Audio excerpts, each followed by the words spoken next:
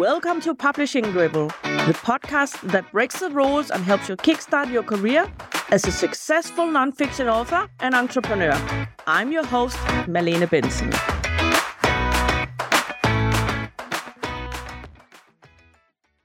Welcome to another episode of Publishing Rebel. This time we have Phil Machon as a guest, and I'm just thrilled about that. We're going to talk about how to make an event unforgettable. So who is Phil? Phil is the director of experience for Social Media Examiner, and for over 12 years, he has created amazing customer experiences at events like Social Media Marketing World and the Social Media Success Summit. Throughout his 30-plus year career, I cannot believe that can be 30 years, Phil. Phil has created memorable experiences for businesses like Cog Industries, non-profits, schools, churches, and a lot of other things. He is also a jazz saxophonist. That's difficult for a Dane to say. Saxophonist? Did I say it right? Saxophonist, sure. Saxophonist, that's it. A pickleball enthusiast and a songwriter. I've witnessed that, and he's good. He leveraging his extensive experience with virtual, hybrid, and in-person events. He's organized events for up to 5,000 people. And as a result, he has developed an inspirational model that we can learn from, and that he receives reviews like the best conference ever. I have personally been a huge fan and an active participant in Social Media Marketing World since 2019. And I can testament that we are talking about a fabulous and unforgettable experience, unlike any of the well-organized, very exciting, and completely forgotten conferences that I took part in over the past 30 years. So welcome, Phil, and congratulations on your new book, which launches today. Yeah, thank you very much, Malene. I really appreciate being here. And I do think we must be talking about our parents when we're talking about 30 years experience. That can't be us, right? No, it can't be us. I just became a grandma for the second time. I cannot believe it. Oh, my goodness. That's crazy. Let me say something up front, Malene. You may be the most famous person in my book. And do you know why that is? No. Because I've told your story about coming to the social media marketing world, and maybe we'll get to it later, more times than any other story that's in the book. Yeah. I'll bet I've told that story several dozen times on podcasts and speeches that I've given. It's a fun story, and you are the one that, in some ways sparked the idea for this book. Oh, you're already answering my first question almost. But I will have another one first. Let's first talk about what makes an event unforgettable. There's a lot of things for sure that can cause an event to stand out and be unforgettable versus forgettable. And I call a forgettable event boring because it didn't make an impact. It could actually have lots of bells and whistles and things that look like it should be unforgettable. But in the end of things, it's an event that's memorable, an event that is meaningful, and an event that is momentous. So when I talk about being memorable, it's something that is unexpected, something that might be unusual or creative, and it probably engaged all of your senses at one point or another, making its way from short-term to long-term memory. So you're going to remember it. It probably helped you take action on things even while you're there. So if you've taken action, you've built some of those things into it that are unusual, that make it something that you're going to talk about, then it's far more likely that it's going to have an impact on you that lasts longer than a day or a week or 30 days. So I don't know if you knew this, but the likelihood of you remembering an event or something you learned at an event is about 10% after 30 days. So in other words, you've forgotten 90% of what you learned and experienced within the first 30 days after the event without intentional design. And this is even if I was a happy participant, right? You might have been a happy participant, Yeah. but you might have been happy because you had a lot of drinks. Then you're going to really forget what you had, right? Yeah, well, I want to mention, no, not many people know this, but it wasn't exactly dentist or agriculture or something maybe boring topics like that. That's not the events that I went to. I was head of innovation in a big company. So these were big innovation events, and I've forgotten them. Yeah. You might remember things about them, but this is my bet. The things that you remember are not what the event organizers wanted you to remember. The things that actually make an impact or a difference. And so that's the second M that I said is meaningful. If it's not meaningful to you personally, if it doesn't somehow make your life better, give you an aha, something that you're going to be able to utilize, whether immediately or long term, then the significance isn't as great. And so it's not as unforgettable. And the momentous part of it is really talking about stacking key moments together, strong moments together. It's the little personal touches, but if you have a lot of those starting to add up together, then it reaches this level of momentum that becomes unforgettable. And when you've got all those things working together, I think an event is far more likely to be unforgettable. Yeah. So it doesn't, what you're saying is that it doesn't have to be huge things. I don't have to meet someone super famous or fireworks or whatever. It can be super small things. Yeah, it could be as small as a toothbrush. Yeah, it can. Do you want to tell the story? Or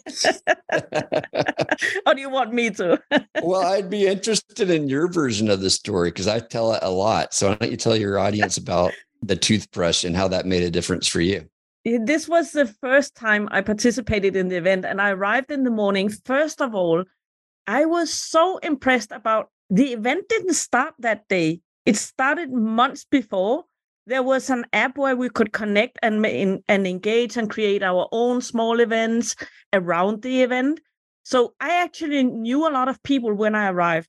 But as a part of that, there was also what greeted me was a happy staff dancing at the entrance, and I was already blown away there. Then someone asked me, "Do you know anyone here?" And they brought me to another person and made sure that we talked before they left me. And I'm an extroverted person, and still I highly appreciated that because that's a difficult thing for many people at an event. So already there, I was impressed. Then I realized I had forgotten to brush my teeth. And I went to the information desk and asked if there was a drugstore nearby where I could buy such thing.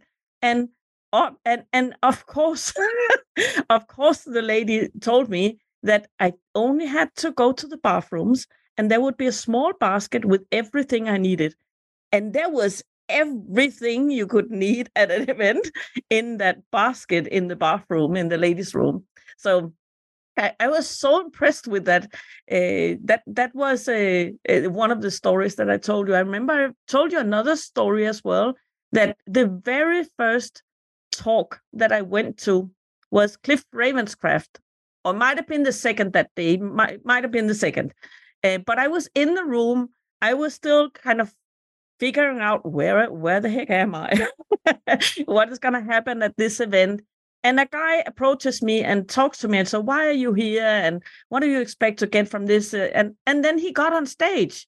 So, okay, this is the speaker in a room as big as this who wants to talk to me just because I'm here. He wants to know what I want to hear about in this talk. And this does not mean he was not well prepared. He was very well prepared. But that kind of engagement between the speakers and the audience, I was just so impressed with that I mentioned it to you later. Yes. That these small things were the stories that I had told everyone about, not necessarily who was there. So, and what I loved about the first story you told me is that you decided on the spot, oh, if they've thought about that detail, they must have thought of everything. I'm buying my ticket for next year right now. Yeah. And then you said that you went back home and started talking it up to all your friends, and you've had multiple friends either buy a virtual or a physical ticket coming to the event. So the reason I tell the story is I say, well, the ROI on that toothbrush is incredible. Like it pays for many toothbrushes time and time again. And what you may not know is the backstory of the toothbrush. Did I ever tell you why there were even toothbrushes in the bathroom? And I don't think so. Because that's not normal. You mentioned there was a discussion about it. It's not a normal thing to see at an event. But here's what happened is the first 3 years of the conference, we were in a single hotel. So the previous year we'd been at a Hyatt hotel, and we had grown so much that we needed to move to a convention center in what they call a citywide, which means you've got people staying in 3 or more hotels throughout the city. So we started asking ourselves some questions saying, it'd be bad if someone needed to leave the convention center for a reason and never came back. And so we said, why would they leave? Now, some people are going to leave and not come back, and you can't stop them, but we wanted to know, why would they leave? So there were 3 things that we thought of. One was they might want to get some work done. Secondly, they might want to kick their feet up and get a few minutes of rest at some point during the day, because it's a long day. And thirdly, we thought they might want to brush their teeth. Yeah. So we solved all 3 problems, but the first 2 we solved, we created a space where they could work. There was Wi-Fi, there was power strips, and it was a quieter place. We also created a room that was darker that we called the quiet zone if you need to take a nap or just be quiet for a little bit. And then we did what you described, is we provided those baskets of toothbrushes and toothpaste and dental floss and mouthwash, and I forget what else was in there. If anything else, drops and everything. There was everything. Drops. Yeah. And we had mints at the desks outside. So we knew if you're going to network, you probably do want to at least have fresh breath. You may or may not want to brush your teeth, but we wanted to make it easy for you, because we figured most people probably didn't think to bring their toothbrush from the hotel. And it's a long way back. Yours, I think, was like 20 or 25 minutes away. Yeah. So that'd have been a long round trip. And we thought, the danger's there that Malene may not come back. And we want to make sure that she doesn't have to even ask herself that question. Yeah. Yeah. Yeah. Definitely a good return on that investment. 100%. And then I think what you described with Cliff, that is a cultural thing that we look for in speakers who are willing to hang out and ask questions and be available to the audience. That is part of what we expect of people at our event. It's not something you're going to find at every event. And I don't know that you realistically can expect that of every person at every event, but it was something we knew was important. I love how you described the experience you had coming in, because you remind me how important those questions are. Hey, what are you here to learn? Who would you like to meet? Where are you coming from? Very simple, obvious questions. But when they take action and introduce you to someone very quickly upon arrival, it makes such a big difference in your experience, doesn't it? Yeah. So all of this happened maybe within 1.5 hours. And that kind of framed the entire event for me. And you're completely right. It sets my expectations in a way that I just trust everything will be okay. Yeah. And it's so important. So you lean, as a participant, you lean forward into the event instead of you release the brakes a little. Yeah. It's called psychological safety. We want you to feel like we do have all your needs taken care of, that you can rest, that you're not in this state of flight or fight or freeze where you're wondering, do I need to worry about what's coming around the corner? Is there a bear over there? Are these people coming after me? But if we can put you at ease so that you can relax, and you already have some friends and some people that are there for the same reason, then you are going to lean in. You say, man, what more is coming? What more is coming? And you keep looking and expecting. And I think it transforms the way people experience events when you can put them at ease like that. I completely agree. And to the listeners, if you want to experience what an event should be like, go to Social Media Marketing World. It's every year. Next time, February, I think. February 18 to 20 in 2024. Yes. Yes. So, one thing that I noticed in your book, which is called Unforgettable, the Art and Science of Creating Memorable Experiences. One of the things that I noticed was that you talk about the senses, the visual concept, music, the use of essential oils or coffee, the aroma from coffee. coffee. Can you talk a little bit about how you use that to evoke emotions? Yeah. So coming back to our conversation about memory, Ebbinghaus is a German psychologist who first studied retention and memory. He did this back in the late 1800s, but the research still stands today. And when we combine senses, we increase the likelihood that somebody is going to remember things. And then, as to your point, music evokes emotion. Like if I were to ask you, if I knew like one of your favorite songs from when you were in high school or college age, university days, and I played that for you, I can imagine that it would take you somewhere. It would take you back to a memory or maybe a bunch of memories that are all related to that song. At one of the years at Social Media Marketing World, the walk-in band played the song by the Steve Miller Band, Fly Like an Eagle. And for me, that takes me straight back to my college days and mowing lawns, going to parties, and just a happy period in my life. Not a specific memory, but a feeling of this time of possibility. And when I heard the band play that, and I didn't know they were going to play it, it took me back to a happy place. And I almost was undone. Like I became teary-eyed. I was glad the song lasted for 3 or 4 minutes because I was so taken aback. And what I didn't know is like the guy singing it wrote the song, which that just blew me away altogether. But music can do that. Music evokes emotions. And if you play the right music, it can put people in the right frame of mind. But in the converse, if you play the wrong music, so if you play rap music when you're expecting people to be in a more reflective state, you're asking them to write their vision statement or figure out their values, and you're playing something that's got more irritating or more, and I don't want to say that in a wrong way, but it's agitating. It's trying to work you up. It's trying to, trying to get you to move, and your mind is trying to think deeply. Those don't usually go well together. Now, some people it does. Some people's brains are wired where they want that edgy stuff to get their best thoughts. But I would say the majority of people, that's not the way their minds work. And so music has to be thoughtful, having the right kind of music at the right moment as people are going through this experience. And then scents are the same way. So you want to be aware of what is going to be evoked by different kinds of aromas coming in. And some things are going to put people at ease and help them relax. Other things are going to energize them. There are always negative smells that might take someone to the wrong place. If I smell smelly socks, I go straight back to junior high in the locker room at school where I was getting bullied.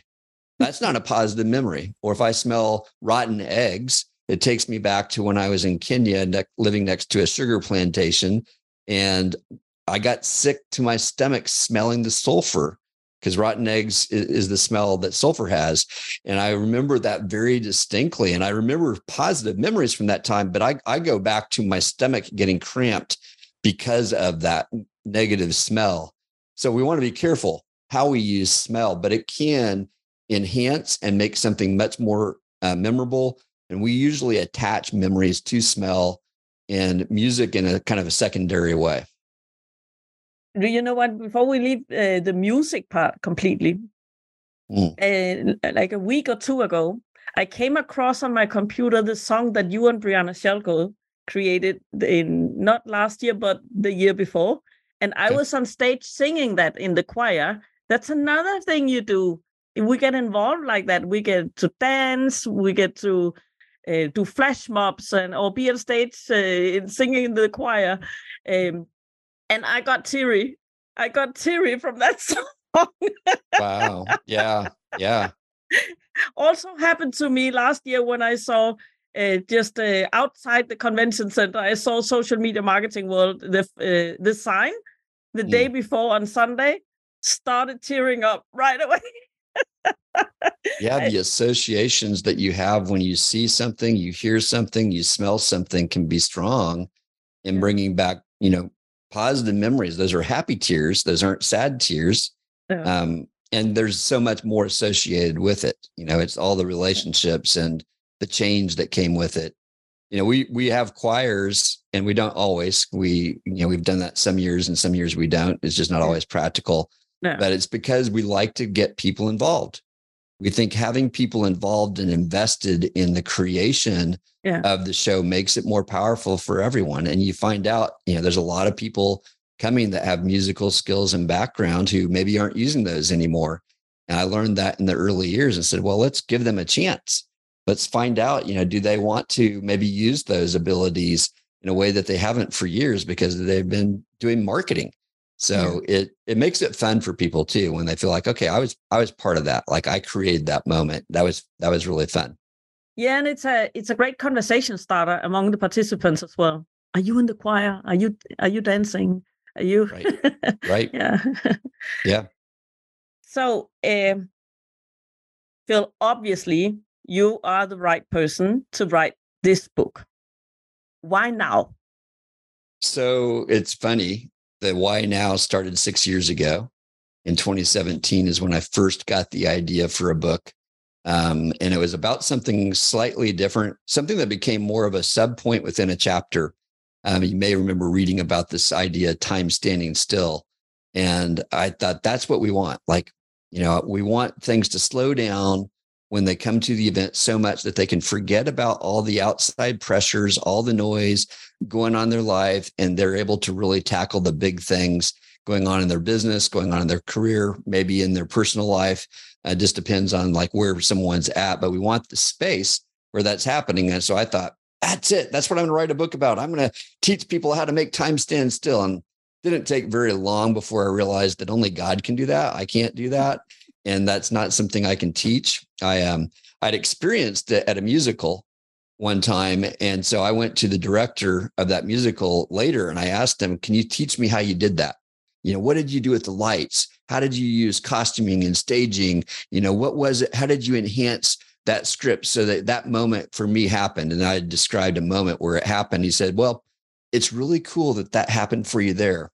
But I'll bet you if you came back 5 more times, that moment might happen at a different point in the script, in the story. And he said, and so here's my secret. You can't make that happen. But what you can do is you can tell a really good, compelling story to the best of your ability, and you create the space where people can engage with the story. And depending on where they're at when they come in, they're going to find their moment at a different spot. And that made me realize, okay, my premise for the book is off. And so I started rethinking it and said, well, how do I create those conditions? How do I tell stories? How do I create conditions where people can slow down and have these powerful moments, no matter where they're at? And so that's what ended up becoming the book. It got slowed down because of the pandemic. I actually put it on pause. So the why now is it was supposed to come out in 2020, or at least by 2021. I was supposed to finish it in 2020. It probably would have been somewhere in the first half of 21 when it came out, but that obviously got put on hold. So I stopped working on it. The publisher said, stop working on it. The world does not need this book right now. No one's talking about in-person events. And then late 21, I started working on it again, finished it up late last year, finalized it with my editor, I think by November. And then the publisher took over. And when you work with the publisher, it's a lot longer process than if you're self-publishing, which I know, Lynn, you've done quite a few times with people and for yourself. But, I wanted that. I wanted the backing of a publisher so that it has the chance of getting into bookstores. It probably won't this time around, other than a few select ones. But that's okay, because the partnership has been amazing. They've helped me in ways that I couldn't imagine. But that's how it started. That's the why now. I do think the world has come back with a fury toward in-person events. So the book is really resonating. And what's really funny, Malene, is that this year I've heard 2 themes in three. There's 3 themes that I hear people talking about when it comes to conferences. One is AI, and that's the theme everywhere you seem to turn. One is community. And then the third one is experience.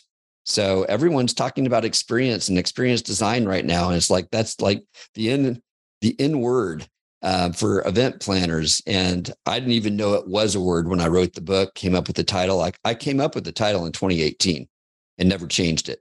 Yeah. I even challenged the publisher to change it, and they liked it. They said, no, there's nothing to change. We like it. Stick with it. So, so that's a little bit of the story. Yeah, cool. So, when we talk about your author journey, this was part of it. But what are some of the challenges that you've personally faced, apart from a pandemic happening, where closing all, making the event topic a little less relevant, but more in the terms of the process? What have been challenging for you? Well, there's been personal, physical challenges. So on two different occasions over the last couple of years, I've had my left hand has gone numb due to some neck issues. And if you can imagine, it's hard to type or hard to write when one of your hands has gone numb, because not only was it numb, I was in pain. So there have been multiple physical, personal challenges that required mental fortitude. But then there's also what's this book really about? And when I first started trying to get back into writing it after the pandemic, I wasn't sure what book I should write anymore. So I went down a rabbit trail for, I don't know, 10,000 words. We'll talk in words since your audience is authors.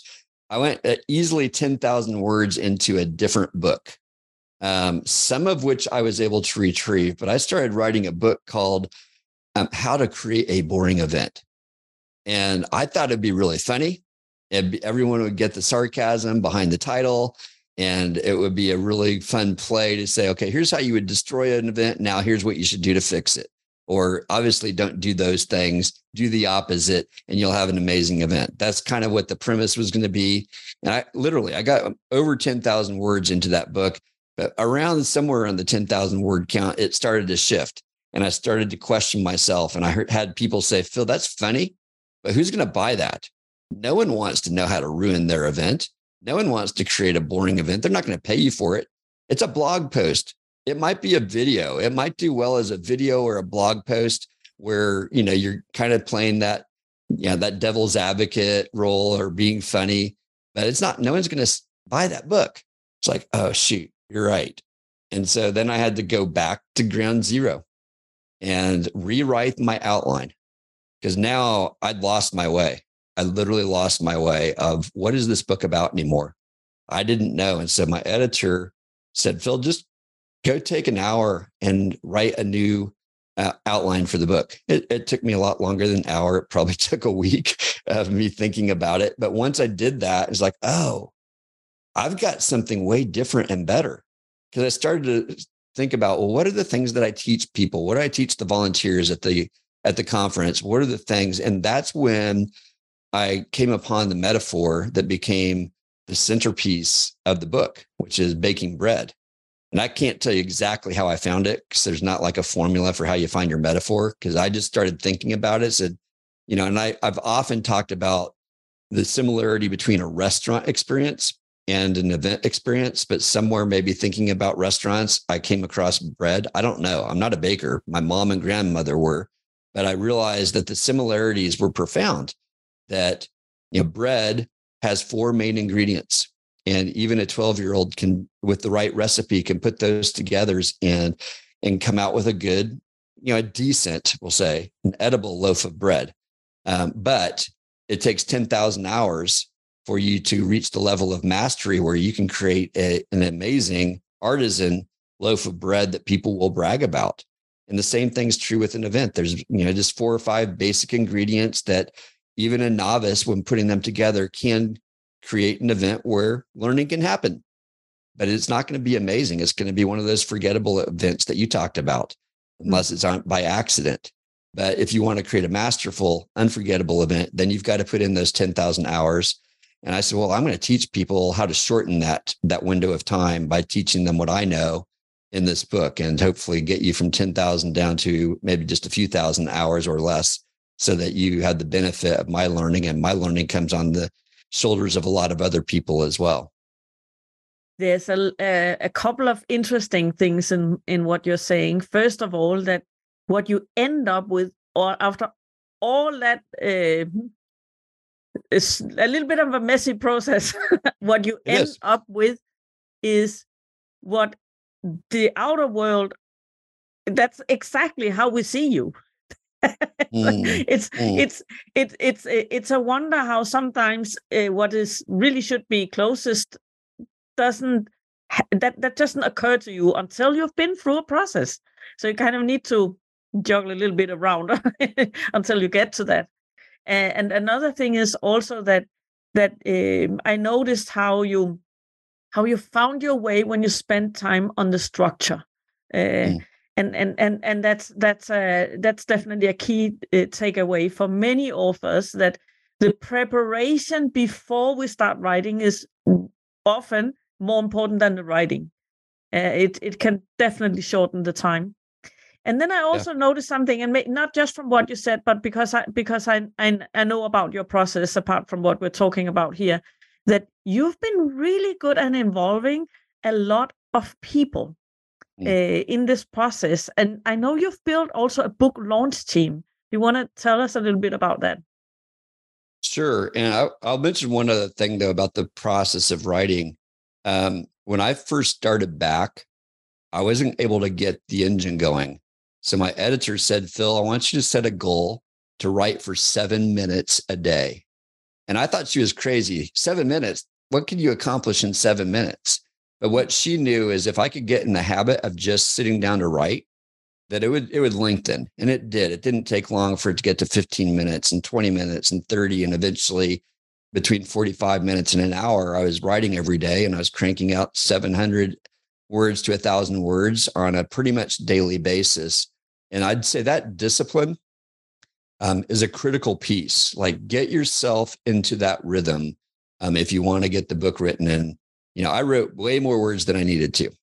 As far as the launch team, it's interesting. I had all these people who said they'd be on the launch team because the book was done, nearly a year ago. I had a lot of people say, "Oh, I'll help you when it comes out." Not everyone does. People's lives become busy. They've got other things going on. But there are people who see you talking about it, who just take it seriously, and they want to share it with the world. And they all know this is a hard process. And some of them are authors, some of them are not. Where I have seen probably the most response are people like yourself who say, Phil, I saw your books coming out. I'd love to have you on my podcast. And I'd love to share what you did with my audience. If you don't let people know that you're working on it, they don't have the opportunity to see it. So I invited people to help me naming the book, designing the cover, naming the elephant that's on the front of the book. Several different things, even like the logo that I'm now using for the business. I had people, giving me feedback. So where you have opportunities to get feedback along the way, it actually engages your audience, and you're not giving the whole thing away. But instead you're getting participants. And from that, what I did is I went through the list, and I personally reached out to everyone and said, "Hey, thank you for your feedback. Would you be interested when the book comes out in helping me share it with the world?" And some of them said yes. And so some of those people are doing that right now. So that's kind of the process. Yeah. And I also think that it's not that as difficult to build a launch team as many people think, because everybody wants to write a book. It's like a hidden dream. I know, and there was a New York Times study that showed that 82% of all Americans felt they had a book in them that they should publish. So like an obligation almost. So people want to learn from your process. By joining, they can learn something also. So it's not as difficult to build one as people might think. Do you remember what that article said about how many people actually finish their books and share it with the world? Because I think it was, I've heard this stat, but I can't remember. Less than 1% at least. Yeah. Yeah. I mean, which is really kind of interesting given that 1 million to 2 million books come out every year. Yeah. So that must mean the same people are writing those books every year because yeah. This is why I call myself a publishing rebel and knowledge liberator. All of that good stuff, we need to find processes that makes it easier to get it out. Yes. Yeah. Lower the friction. And another thing that I have seen you have done is a book trailer. I love that. I'm going to link to that as well in the show notes. And you also do social media, obviously. So those are kind of some of the core strategies. But one of the things that I want to talk about here is that if you did not create an event when you published this book, it would be kind of weird. So I was looking for, where's the event? And there is what I'm sure will become an unforgettable event that is happening actually in those following days just after this episode comes out. So it's called Unforgettable Experience Design Summit, and it's a 4-day online event with a lot of great people. Again, a lot of great people involved. Tell us about this event. Yeah, well, like you said, it makes sense if I'm going to talk about events that I would produce an event. And I wanted to bring some people together that have been influential in my own learning and talk about a breadth of things, that some of which are outside my area of expertise and some of them that are things that I absolutely love talking about. So I put together this 4-day, 90 minutes a day. So it's easy for someone to do, pretty much wherever you are in the world. It's getting, I guess it's evening time if you're in Europe. It's early morning if you're in Australia, but it's like right in the middle of the day if you're in the United States. And it's going to be mostly interview style, highly engaging, 4 to 5 different sessions a day. So none of them are going to be very long. Want to keep it moving, want to keep you engaged and entertained. And hopefully you'll walk away with a lot of questions, a lot of ideas, and want to keep digging in more. And it's felt like the perfect way to release the book to the world is to do something like that. So thanks for noticing. Yeah. And to the listeners, if you're listening to this episode when it comes out, it's right now, it's happening. And it's a free event if you participate, if you join on live, right? And free if you join live. Yeah. Yeah. And I also actually like the model of I don't know if you advertise it more than on social media or just organically, or if you also do paid advertisement. But I love that you, as an idea as an inspiration for other aspiring authors or people who are looking into a book launch real soon, that you have different levels. So it's free to join, get a lot of people in, and then you can buy access to the recordings. Which can create one of those nice loops where an ad can be paid for. And you can Absolutely. use it to build an audience. I love that idea. It really looks like an amazing event. I'm going to join. Well, just for your listeners too, it's a good way to get email addresses. So, exactly. They're giving you their email address for access, which then you have a chance to build a relationship with them. You're obviously hoping some of them, whatever percent, will upgrade to one of your recording packages. I've got a package where you can even get a copy of the book signed and sent to you. Yeah. So that's like the top level package. So, it's a good way to build a relationship. It may not be for you, but it made sense for me. Yeah. I hope that your hand is well when you're going to sign all of those copies. Well, the good news is I'm right-handed, not left-handed, so I can still sign away. You're going to need that. So, Phil, my last question. What would you say to someone who's considering writing a nonfiction book? Well, obviously know why. So most people who write a nonfiction book are not going to make a living off of their book, even if you've written 10. So our mutual friend, Dan Miller, has told me that his books buy him date money. That's about it. He doesn't make his living off of his books. He makes his living off of the coaching, the programs that he can sell on the back end. So why are you writing the book? If you've always wanted to write one, that's cool. And that could be reason enough. You've got something in you want to share with the world. You want to get it out there.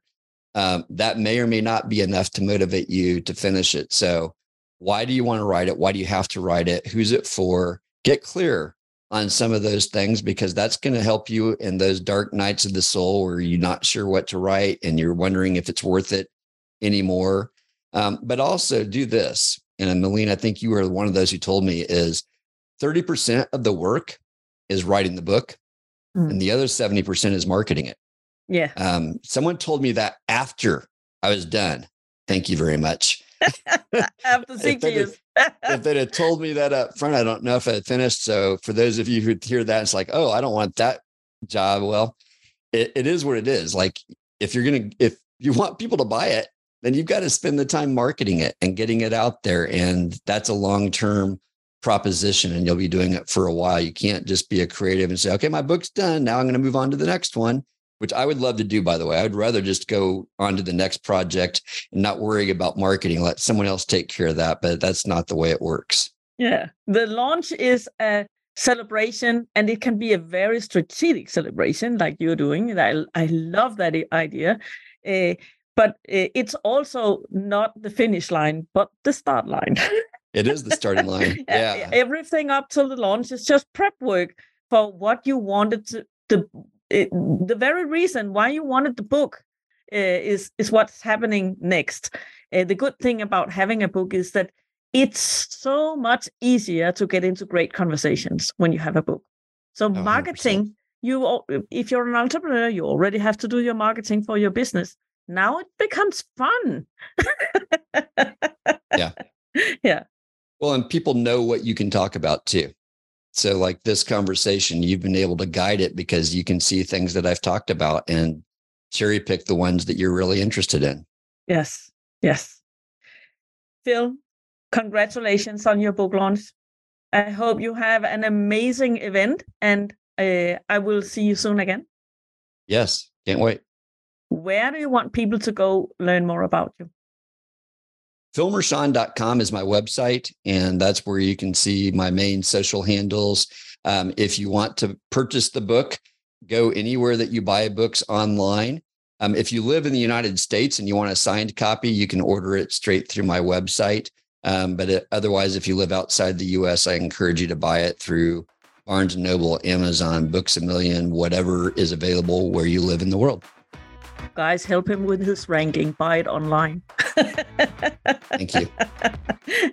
Thank you so much, Phil. Thank you very much.